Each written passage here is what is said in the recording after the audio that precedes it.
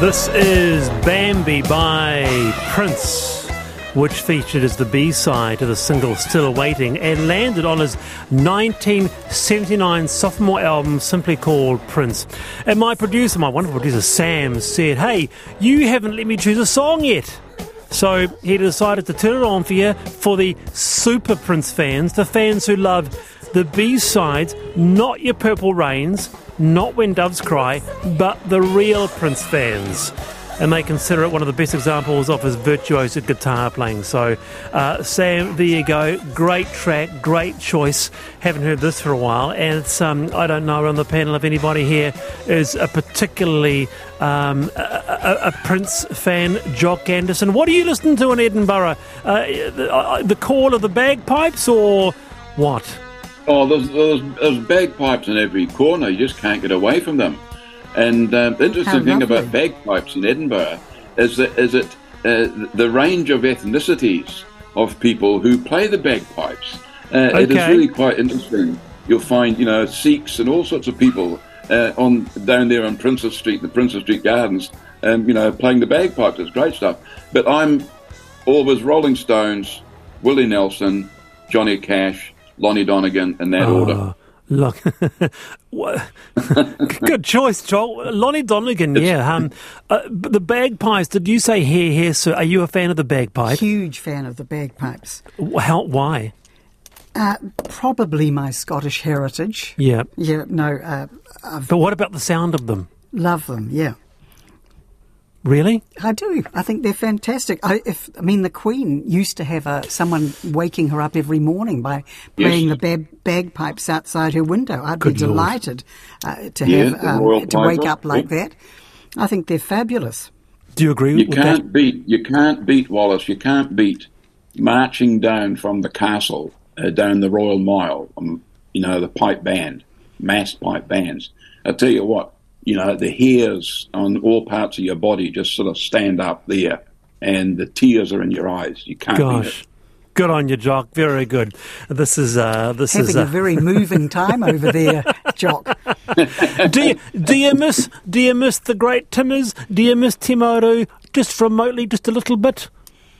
I always miss Timaru because I've got some good mates in Timaru, but I'm making friends here.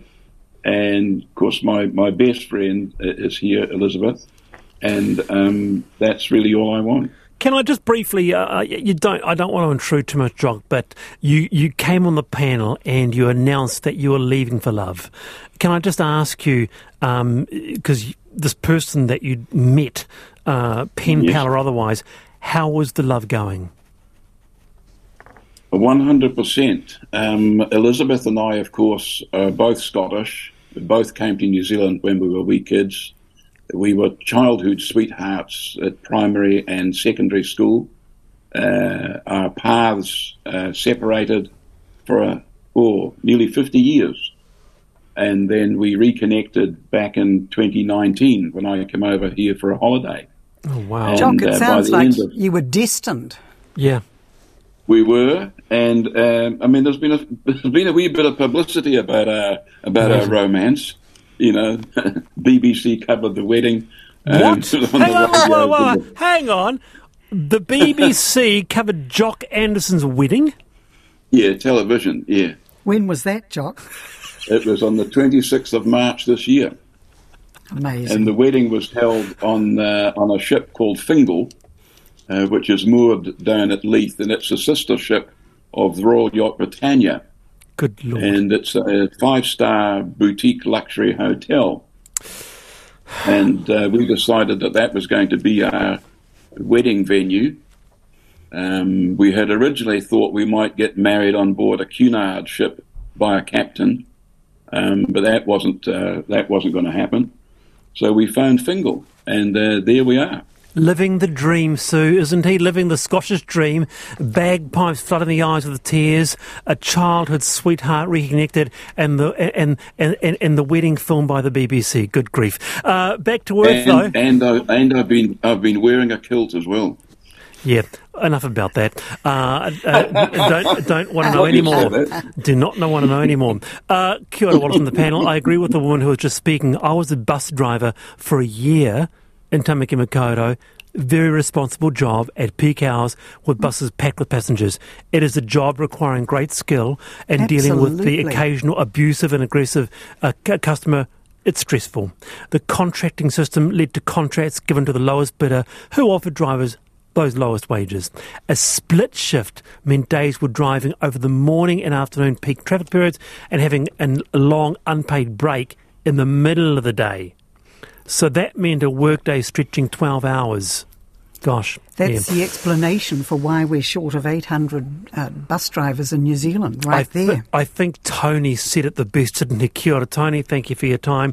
Regarding perceptions of public transport, hey, did you see the photo of Paul McCartney taking the train recently? I did. 20 to 5. We have heard much about staffing shortages in health.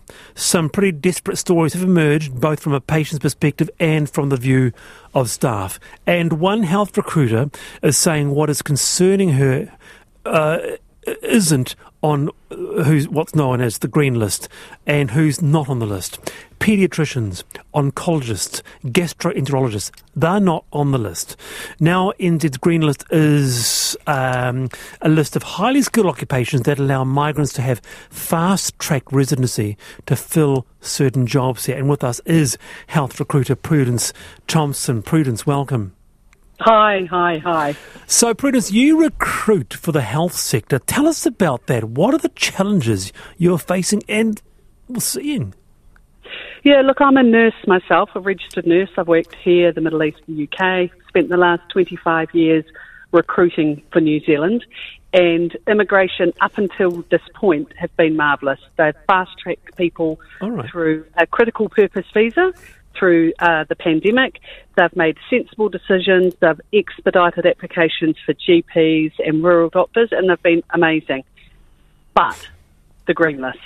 The green list is, as you said, a fast track to residency. Tier 1 is people get residency from offshore. Tier 2, you have to wait 24 months to be assured of applying for residency. Nurses and midwives and all the good staff that we need are not on Tier 1, which is crazy. They're on Tier 2. And Tier 1 is made up with a very select list of professionals, medical professionals, of which cardiologists, paediatricians, oncologists, gastroenterologists are left off the list completely. Yeah. So, yeah.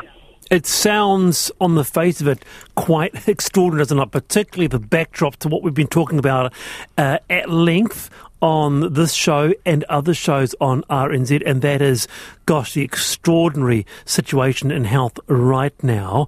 But one explanation was that this list was done in a bit of a hurry where we're in a pandemic. It is up for review mid-2023. What's the issue with waiting a few more months?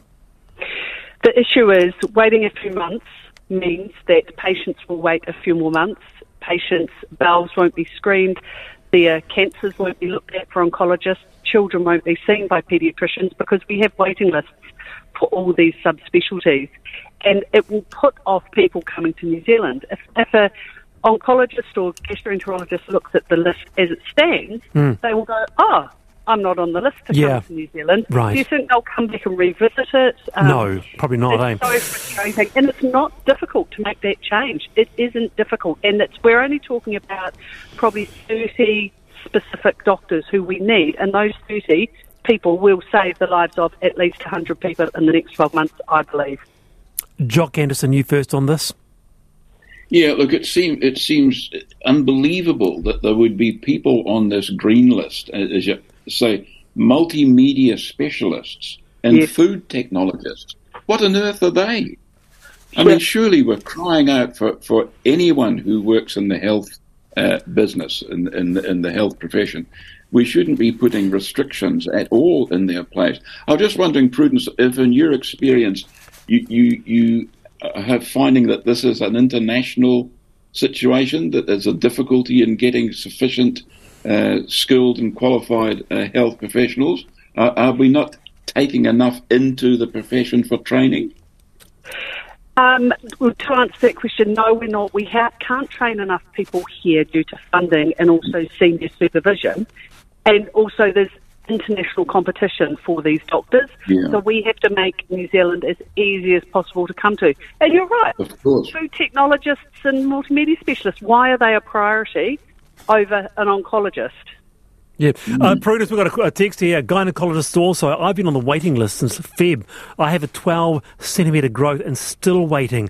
It's the not knowing that's hard to deal with. So that listener right there exemplifies the very real issue we are facing. That is those on waiting lists going, oh my goodness me, hurry up, please. Sue Kedgley. Well, it's just completely incomprehensible to me. I'm just at a loss to understand, when we're thousands of nurses and midwives short, why we would not have them on the fast-track residency. I just cannot figure it out. Well, whereas we have multimedia specialists there. But you'd think that we would be just pulling out all the stops to get nurses, midwives, oncologists to New Zealand. And in the case of nurses and midwives, of course, it's not simply fast-tracking residency, it's also increasing the pay and paying them decently. Prudence? Yeah, look, absolutely.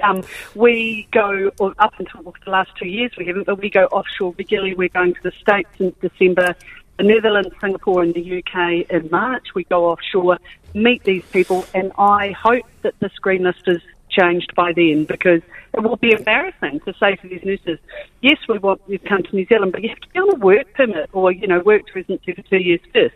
It is absolutely, as you said, incomprehensible. There's such a competition out there, such a global competition. That's all you need to put nurses and midwives and oncologists from coming here. Hey, Prudence, lovely to have you on the program. Kia ora, thank you for that. That's Prudence Thompson, health recruiter there. Did you want to... Sorry, Jock, I cut you off there. Brief response. I think the government's put up some pretty lame excuses in trying to support or defend this green list. They've got the Prime Minister saying, well, there's a wide range of medical professionals. The range is clearly not wide enough. Surely the evidence is there. It's being spelt out by people like Prudence and others. That the gaps are there and they should be filled. And here's another one. My daughter is a nurse living in Auckland, has been offered a $10,000 relocation bonus to go to Melbourne. Say no more. Well, they're up and down the country recruiting our nurses. 13 to 5, by the way. It was lovely hearing Jock's story. A few people say Jock, and there's nothing more moving than the bagpipes, especially when accompanied by a brass band, says Carol. I want to highlight this because if there's any way that small businesses, which make up 97% of all firms in Aotearoa, get paid on time, I'm for highlighting that. Many of you will have stories of waiting for that payment, checking your account every day. How long have you had to wait to get paid? According to Xero, there's around $7.4 billion in overdue payments. And it turns out Paul Verich and Matt Peacock were thinking the same thing. They're a couple of surf life-saving mates. They came up with a solution that could work for some. Kia ora, Paul Verich. Kia ora, how are you? Good. So what was your motivating factor to come up with a solution? So, it's born out of an idea that Matt had. Matt's a consultant engineer and he's been consulting here for 20 years and he's been grappling with that late payment issue and non-payment issue as a sole practitioner for 20 years. He's actually lost money, he's had companies go into liquidation, and it's just really time-consuming in the current process that all small businesses who invoice go through. And so he approached me with a potential idea, and I could see the merit in it straight away. And together we thought, heck, if there's one thing that's really important, it's helping small businesses get the money that they deserve. I brought it up, Paul, because late payments, non-payment, blimmin' painful, eh? Absolutely. At the time, 20 million plus hours spent a year chasing those payments. And remember, those are payments that the work has already been done, and the suppliers incurred all the expense to deliver it. So it's not like they don't deserve it. All right, what do you got then? You've come up with a little a piece of software, an app, have you? Yeah, absolutely. So we've created an app that secures a client payment before the project starts, and that gets secured in the BNZ Trust account.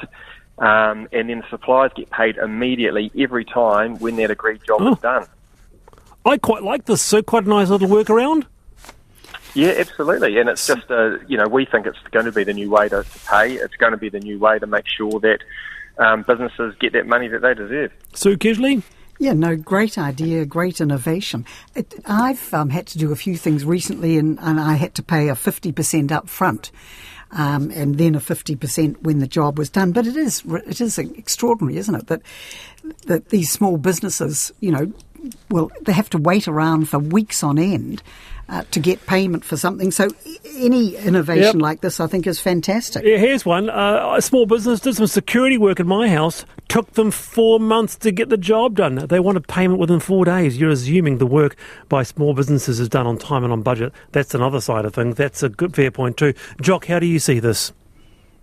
I think it's a novel sort of an idea. And speaking as one who has been somewhat tardy in the past in paying some of his bills, but I am reminded of the very first time I got my newspaper printed a few years ago in Ashburton at the Ashburton Guardian. The publisher, the proprietor of the newspaper, Mr. John Bell, required me to front up with folding cash money, which he very laboriously counted out in his hand and put in his pocket, and then they pushed the button and started the presses rolling. Maybe if there was a wee bit more of that and a little bit less of businesses allowing people to take ages and ages and ages to pay their bills, the situation might be different. But good on these guys for trying them. If it works, it works. It's worth a try. Absolutely. So it's called I Promise, isn't it, Paul? So all the best for it, and let's see if it flies among small businesses. Excellent. Thanks very much for your time. Very good. There's Paul Berich there, who is, with his a friend, bringing a new business to life to help you get paid on time. It's 9 to 5. You're on the panel, RNZ National, and we have Sue Kedgley and Jock Anderson joining us from Scotland. Must be about 3:50 there, or very, very early or late anyway. But thanks, Jock, for being with us. 4 o'clock in the morning. Jock, are you ever coming back to New Zealand, or have we lost you? You never lose me. Someone will also find me. It's a bit up in the air at this stage. It's the intention is, yes, to return to New Zealand, but we've got a few things that we want to do and achieve.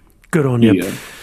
To this, to this. Now, it may have taken 2 years, but Hamiltonians are finally rejoicing that transport officials have given the go-ahead to clear the rampant weeds from the state of their highway traffic islands. It goes back to 2020, the story, after requirements were changed so that Waka Kotahi had to approve plans to work like this following the death of 3 road workers in the Bay of Plenty. With us is the Hamilton City Council Transport Unit Director, Gordon Naidu. Kia ora, Gordon. Kia ora. Good to have you here, Gordon, and I must say I did notice it a bit. I mean, I didn't do a whole lot of travel, of course, over lockdown, but, there were those traffic islands in Hamilton which were not loved with all the gorse, Gordon. I could see it. Yeah, absolutely. So we had a couple of challenges, and I think as you introduced it, there's been changes in terms of Waka Kotahi for the traffic management plans on State Highway. So we had a bit of challenges, and also given it was COVID, and so there's a bit of restrictions working on the State Highway at that time. Yeah. This is obviously got out of hand, but we want to thank our community for their patience, and now we're back on track, and hoping to get out there. We've made a start to get out there and clean those gardens. It's a reminder, isn't it, that you never think of those traffic islands until they get overgrown, as they did in Hamilton with gorse. Then they look blimmin' shocking. Absolutely, and I think it's a genuine reminder that we need to get on and maintain those things regularly. But also, it's an opportunity for us to actually look at how we improve those islands going forward, and do we need to go and look at different species that requires less maintenance, given climate changes. And it's with more intensive rainfall and growth. that will need more regular maintenance of those islands. Here, Gordon, here, and Sue. I don't know if you've ever been to Hamilton recently, but they got a lot of the tussocks, the indigenous grasses there alongside their motorways. Oh, it looks fantastic. Yes, I have been to Hamilton and think it's a fantastic place, unlike some of your other panellists. Chris Finlayson. Yes. But anyway, I like this idea of, though, trying different species. I think that's a great idea. What about these roadside wildflower corridors? Oh. And they have them they also, all over Europe now, they're getting into these so-called bee corridors. So you have sort of wildflowers to attract the bees, which are globally under threat. So why don't we look at some of these sort of things? And also, I always worry a bit about, what they're spraying all over to get rid of these weeds. Can't we do things so we don't have to use all those nasty weed killers and pesticides? Bee corridors, Gordon, you heard it here first on the panel. I like that. Oh, that's a brilliant idea. So I'll definitely be taking that on board. And wonderful, wonderful. We'll be taking on, passing on to Parks and Properties people to have a look at that. No. Seriously, I mean, we didn't want to sort of get you on and sort of telling off about the gorse because the avenues along those expressways look really sharp. They actually do with the native indigenous plants there. Jock, what of this for you? Have I missed something here? Is there some law or rule or regulation that prohibits the maintenance of these plantings? Gordon? That you can't just go and get a gorse cutter out and cut the things out and get rid of them? There's some... Yeah, so what's happened, and I can help with answer that question. So what's happened in the past is that all that activity was done through a mobile operation where we had vehicles protecting the workers and you drove along. So given the fatalities in 2020, there is now a more risk-based approach. So every site has to be specific to the environment, and so it's more traffic management. There's more traffic signs out there. The layouts are different, so it takes a long time. And we keep on, the plans have to address all those risks, so it's back and forth, making sure we got it absolutely right to protect the workers, staff, and people on the network. Love it, Gordon. Right, hey, thanks for that. And please do, from the panel, because people are really enjoying this wildflower bee corridor, you guys could do it. Be a first, another first for Hamilton. Because Hamilton's got these brilliant gardens. No, so this, the best. The best in New Zealand. So Chris this could be another extension. Didn't know what he was talking about when he called it Dullsville. Absolutely. Kia ora, Gordon. Thanks for your time there. Last word to you, Jock. I really appreciate you being up. Can I just ask you again, how's your marriage working? How's it going? It's not Dorothy Dixon. Going very well. Yeah, it's going very well. We're getting on amazingly well together. But mind you, we're no strangers. We might have been apart for 50-odd years, but we're no strangers. 50 years? And you're together. Isn't it just wonderful? It's so romantic, Isn't it? You wake up, you have your eggs and breakfast, you've got your bombita in the evenings, Christmas you have haggis, you go down to the square to listen to the pipe bands. You must be in heaven. Look, we don't wait till Christmas for haggis. You can have haggis any time, and it's porridge here. Thank you very much. And you've got buses and buses that turn up. We've got it sounds buses. Like heaven. You've got light rail. You've got buses. And I can tell you too, we've got probably the best crime writer in the UK, probably the world at the moment. Ian Rankin. Oh, the best. Who lives and works in Edinburgh, and we both drink in the same pub.